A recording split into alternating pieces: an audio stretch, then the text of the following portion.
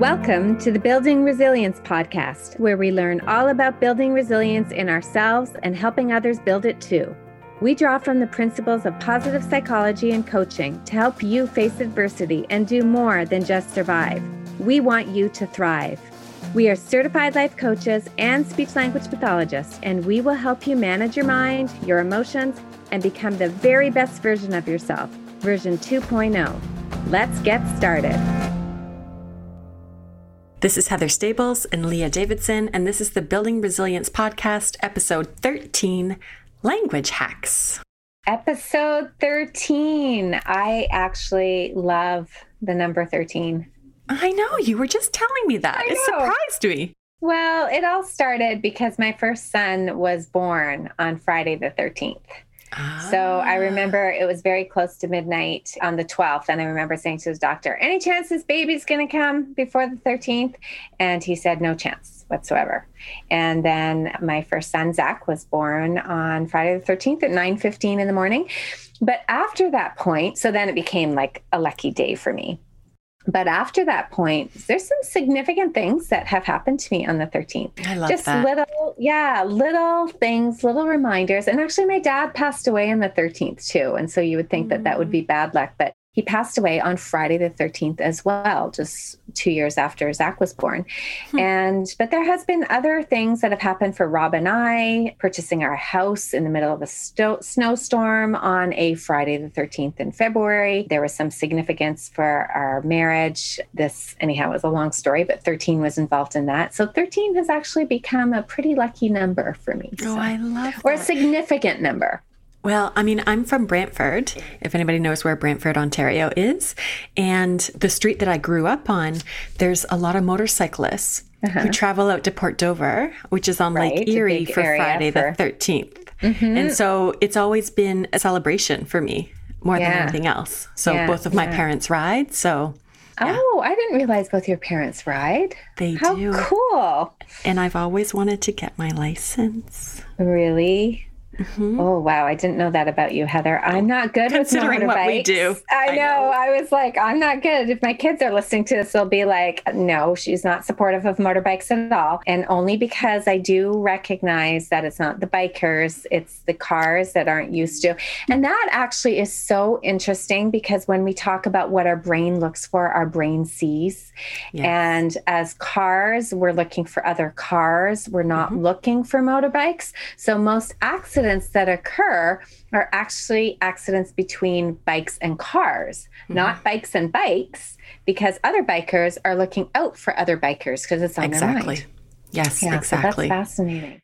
So anyhow, all sorts of interesting things. So episode 13 is going to be a good one. We are talking all about the language that we use.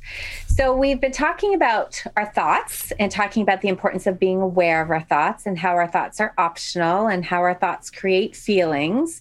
But now we want to talk a little bit about the language. And we've said this before. I will say it again. What we write is the words that we choose. And we all know that we can word things differently. There are formal ways we can write things. There are casual ways. There's like slang. How we text is different than how we write a research paper. And we get to choose what words that we use when we're writing.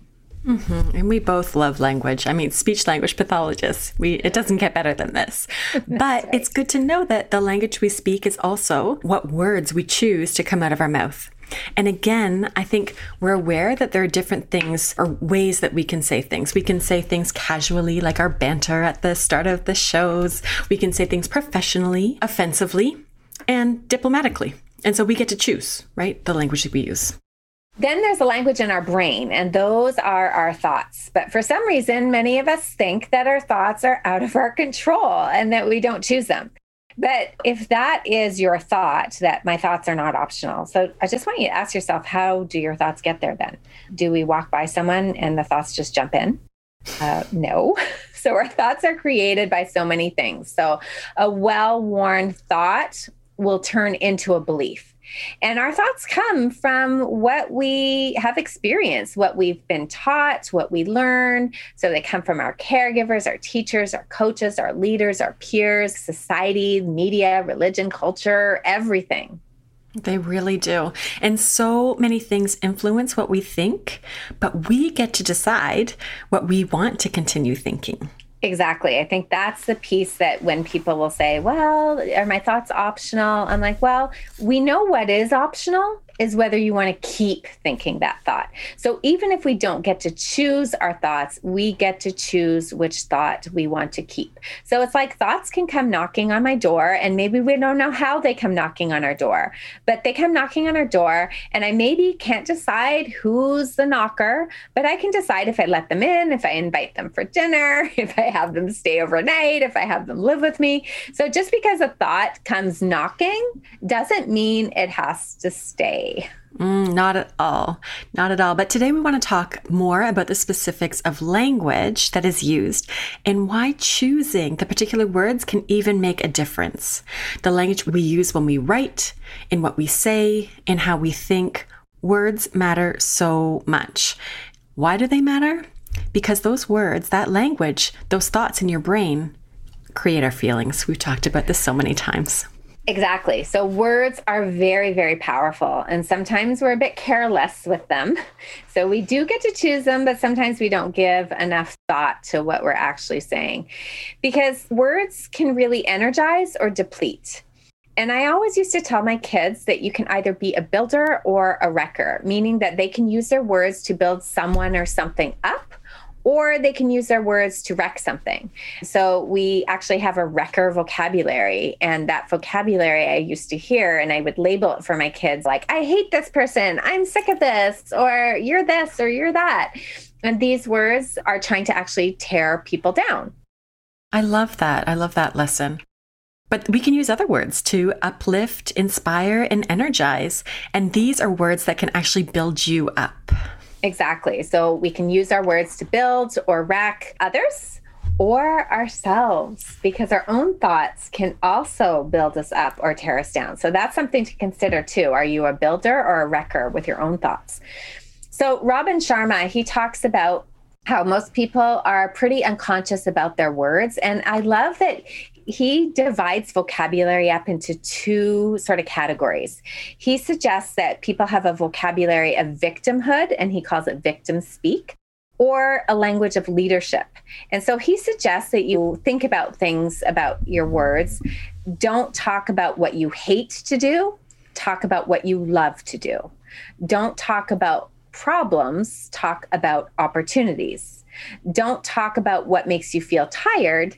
Talk about what makes you inspired. Don't talk about what broke your heart, but what opened your heart. Don't talk about your past. Talk about your future. Don't talk about what's not working. Talk about what is working.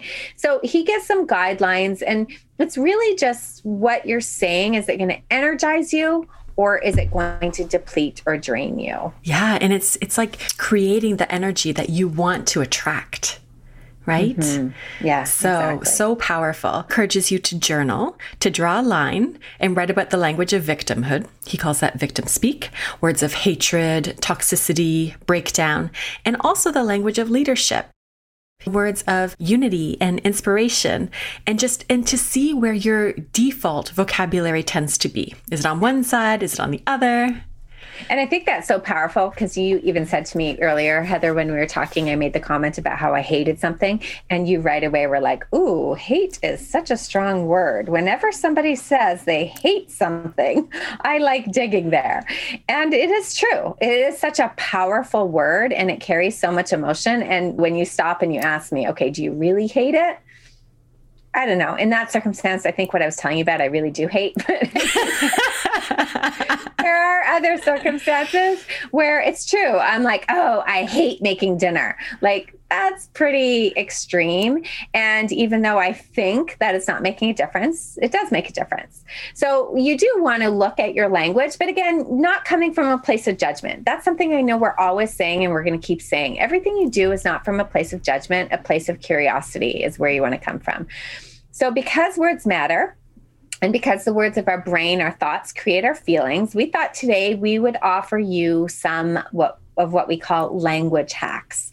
So we want to show you how a shift in one word can create a whole new feeling or perspective about something. So we've got a whole bunch of these little shifts that can just make such a difference into how you feel. So let's get started. Why don't you take it away with the first one, Heather? Okay, number one. So let's consider changing what if. How many times do we say that? We probably say it a lot. Yeah. What if to even if. So here are a few options. What if I get sick? What if I fail? What if I lose my shirt? Okay, so consider how that feels when you say those words, when you use what if language. We could change it. So let's see what happens when you shift it to even if I get sick, even if I fail, even if I lose my shirt. I love that. Yeah, it's so good because what if is very fear producing. It's a calamity. I won't be able to handle it. And it's also really closed. Like, what if I get sick? End of story. There's no room to add another thought. Even if is faith promoting, it's hopeful, it's confident, I can get through no matter what. It's open-ended. It gives us some wiggle room to add another thought. Even if I get sick, I'll be okay. So it's the difference between coming from a place of fear and coming from a place of faith. I love that. The second one is our brain wants to go to black and white thinking, or we can do all or nothing thinking. So our brain does not like the world in between because it actually creates a cognitive dissonance. So it prefers or. It is good or bad, positive or negative, in or out. So it's very binary. But when we shift from using or to and, I want you to just look what happens. It's good and bad, positive and negative, in and out. Oh, in and out. I wish we had that here. See, they didn't call it in or out. I don't know. Are you a fan of In-N-Out Burger? Of course I am. And it's making me want to go to the States right now.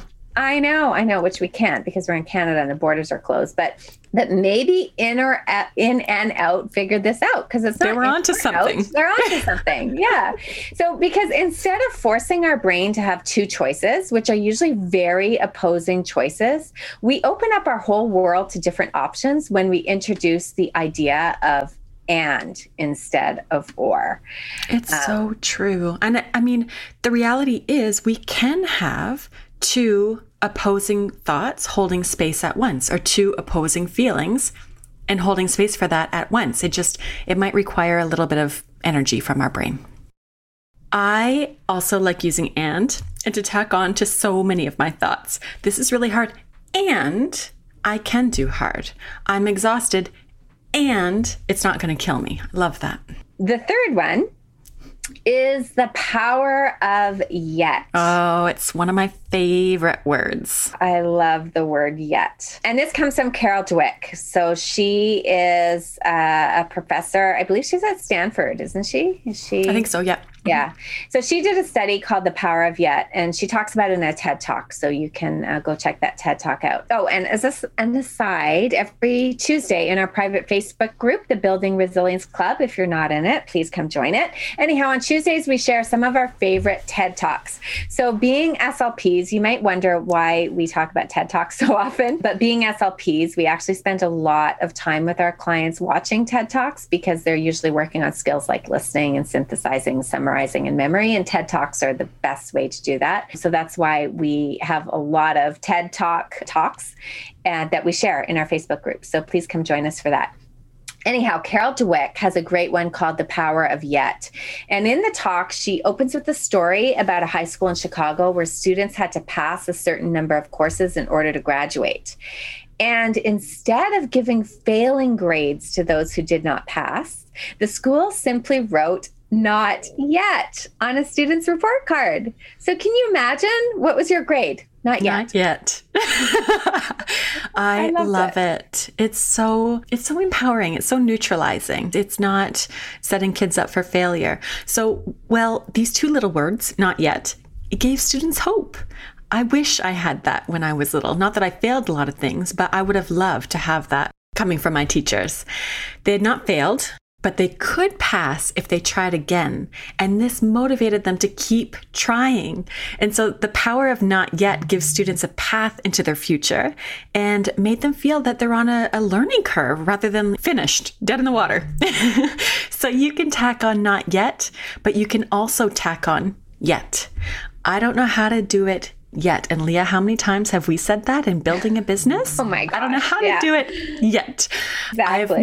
I've not made it big yet. I'm not a great skier yet. Actually, all of these things are true for me. The power of yet is that there's still hope. There are options still there. The doors are still open. And notice how these words can either shut your world, like make it smaller, or completely open your world. Yeah, that's I think the difference of the power of the word is, was it going to open or close? Is it going to move you forward or, like you said, keep you stuck? So the fourth one is yes, and see, this is where the and comes in again.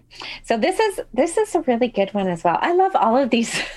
So there's a great little book called Begin with Yes by Paul Boynton. It's not a long book, it's a short book.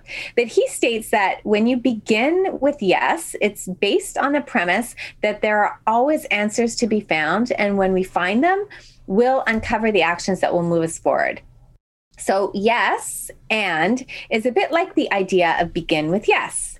Yes, and is a pillar of improvisation. So it's the acceptance principle. When someone in a scene states something, it's accepted as truth. The and part of this principle means to build on the reality that has already been set. Mm-hmm. Yes. And it's a way of acknowledging all ideas and then building on them. And so in coaching, we use it as a way to encourage contribution, to see the value in what people say. It really allows people to be open. And it is also a way to find the positive. So there's an element of optimism in there, which we know is a fundamental pillar in building resilience. Yeah, exactly. It's so much better than always leading with no or yeah, but.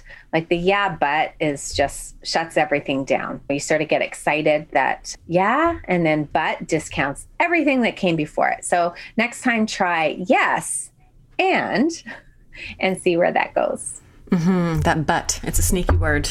It just shuts everything down. Okay, number 5. I love this one too. Have to, get to, or have to, choose to. So this one is where I really see some shifts in my own feelings, actually. It's I have to, or it's I get to. And it shows the opportunity in there. Everything we do in life is really a privilege. I mean, we can look at it like that. So it's a way of being grateful.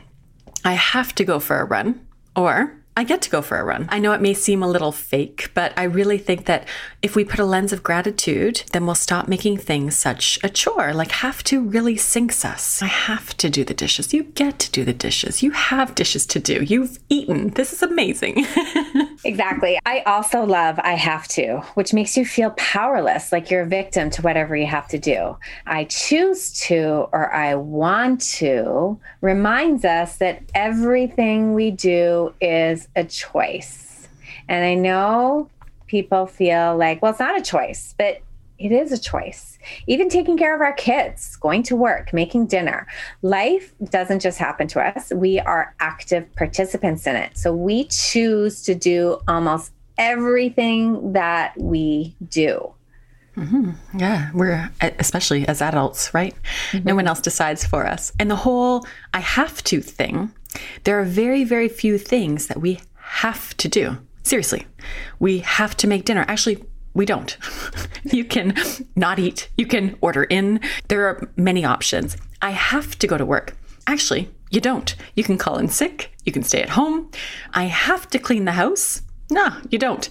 You can just leave it or get someone else to do it. So all these things that we say, the language we use, we have to do it. We don't. Yeah, because the reality is we have the agency to do whatever we want. Now, there may be consequences to the choices that we make, but we really don't have to do anything. So we can stop trying to make ourselves feel so trapped and remind ourselves it's a choice. Now, I'm choosing to do this because I don't like the consequence. I'm choosing to go to work because I don't like the consequence of not having a job. But it really does empower us when we can say that we don't have to do something, we're choosing to do it. And this sort of is similar to the next one, which is I need versus I want. Now, I like this one too, but I do want to say that sometimes it can be used against us. There is nothing wrong with wanting. Now, this is something I've been personally learning. There's no higher moral ground doing things out of need rather than doing things out of want. We can want all we want, but we can also need. And I know that for me, it can be helpful to ask, do I need to or do I want to, if I'm trying to make some decisions or choices between things, or if I'm trying to teach my kids about something. But I don't necessarily want to villainize the want, because there are certain things I want in life and I embrace them. So I'll offer it to you that sometimes it is helpful to swap it out. I want to versus I need to, or I need to versus I want to. We can swap them out, play around with it to see which one makes you feel more empowered versus which one makes you feel more like a victim. Yeah, that's a good point. The next one is struggle versus challenge. And this is such a good one. This is how we come at things. If it is a struggle in our mind, already there's an energy of like draining, and there's an energy of exhaustion. There's a dooming failure. It's going to be hard.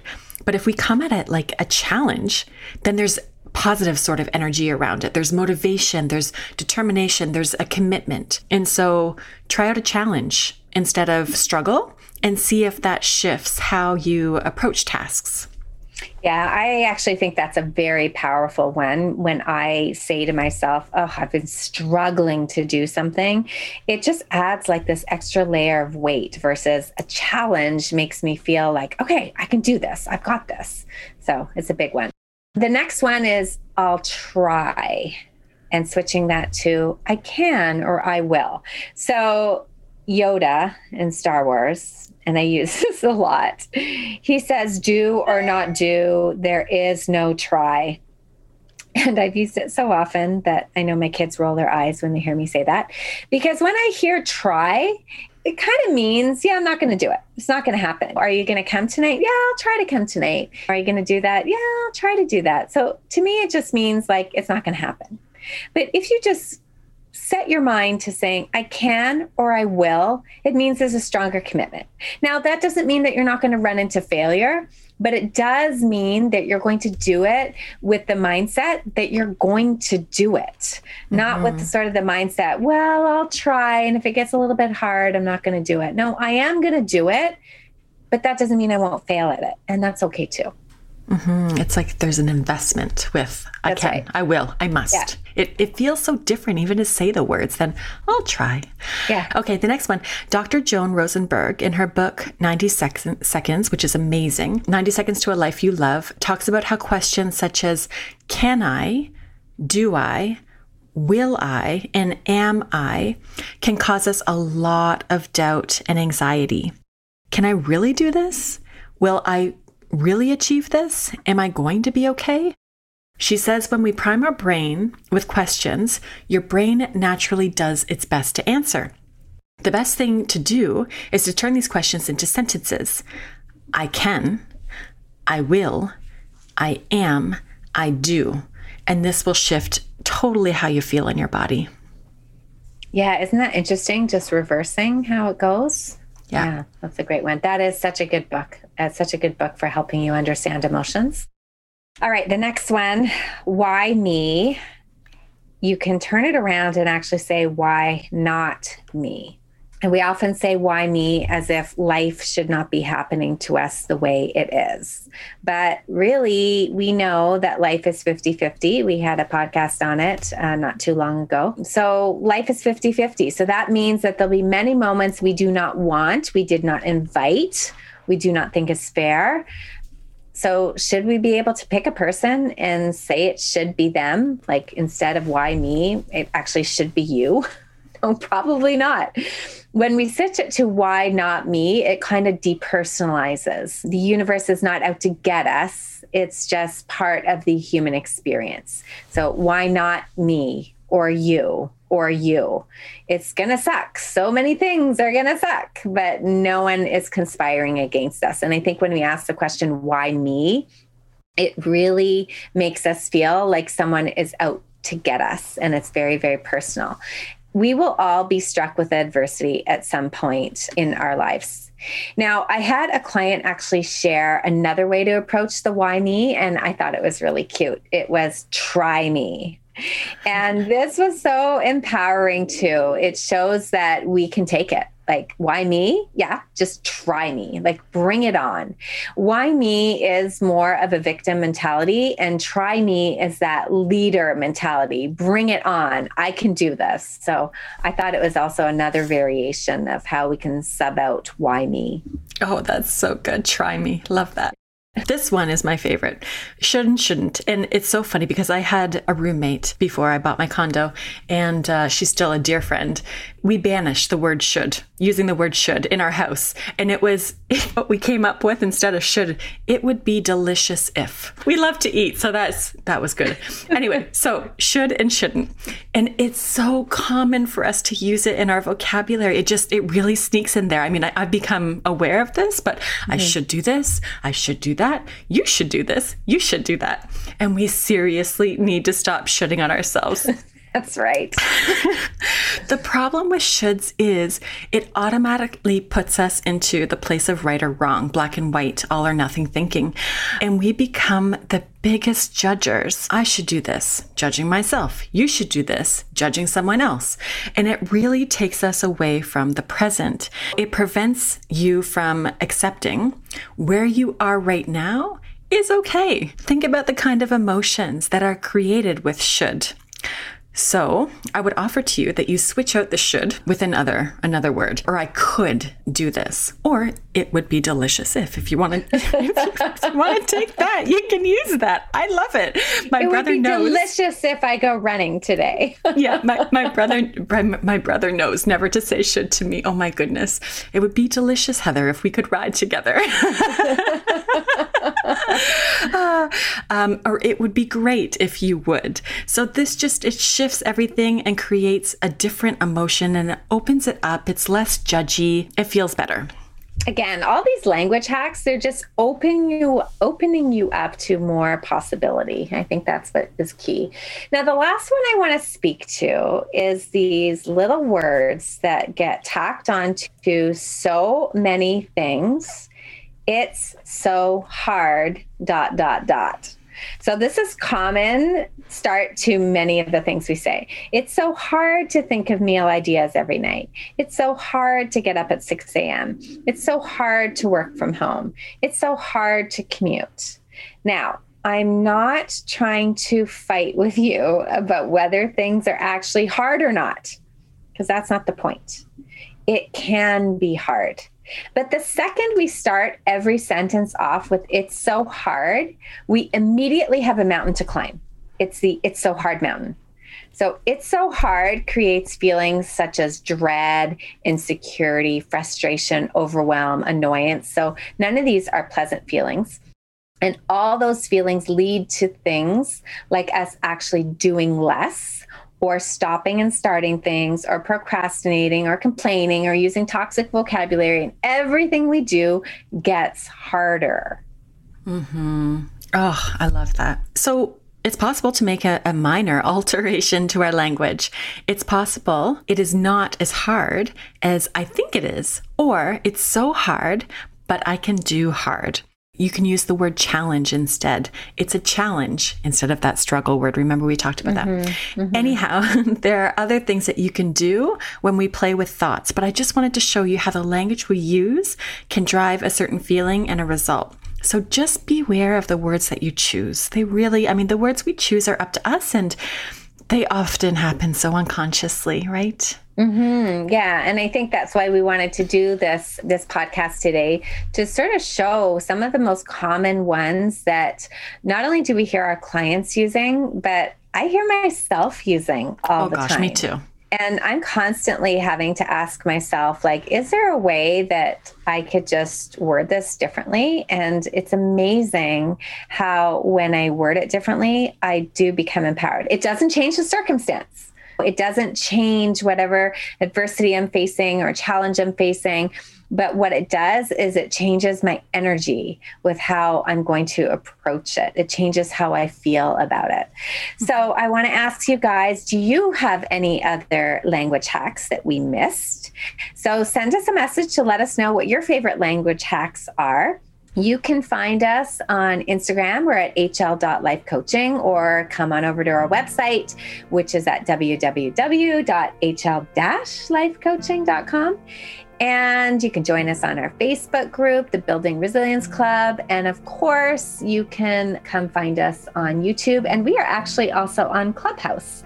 You can find us. I'm at Leah Davidson. And Heather, what are you at on Clubhouse? Same, at Heather Stables. At Heather Stables, yeah. So we hop onto Clubhouse. So there's lots of ways to reach us, lots of ways to connect. We would love to hear what some of your language hacks are. We'd love to hear if some of the ones we suggested to you, if you try using them and if you notice a change, we would love to hear about that too. So think about the words they use. They make a big difference. Thanks.